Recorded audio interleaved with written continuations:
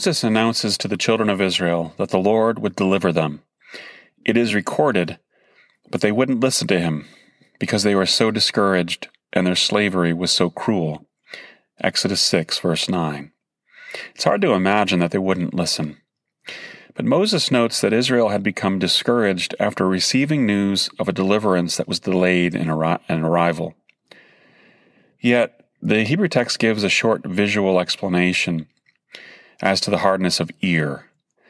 As the Torah says, Mikotzei ruach, literally that Israel was short of spirit, short of breath.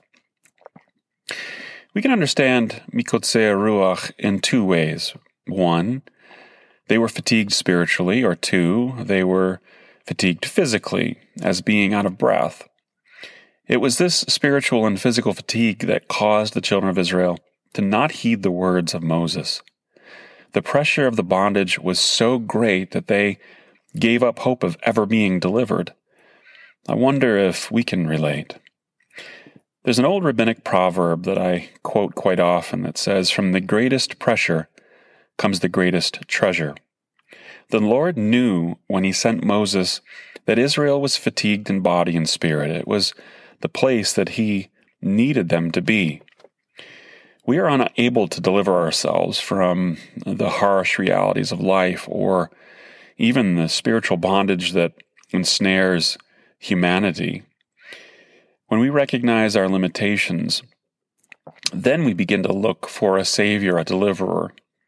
As Messiah, Yeshua, Jesus said, "Come to me, all you who are struggling, all you who are burdened, and I will give you rest.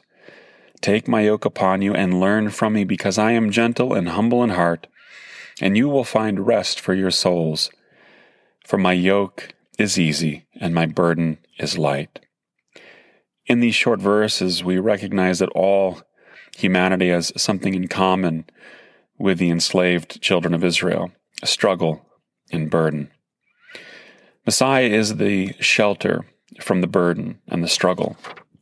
He takes the stress of the yoke upon himself and gives us pause to breathe and to learn from him.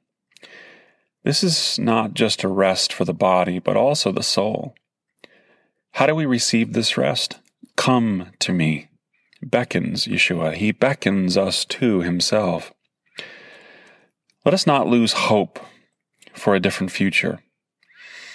It's Messiah who secures the future for those who believe on him. This hope from him will change really how we live now and how you and I experience what is to come, while we wait patiently for what will be the coming of the kingdom of God. When you are faced with daily struggles that leave you breathless, stop, pray, and remember to breathe in the hope of Messiah. Amen. Amen.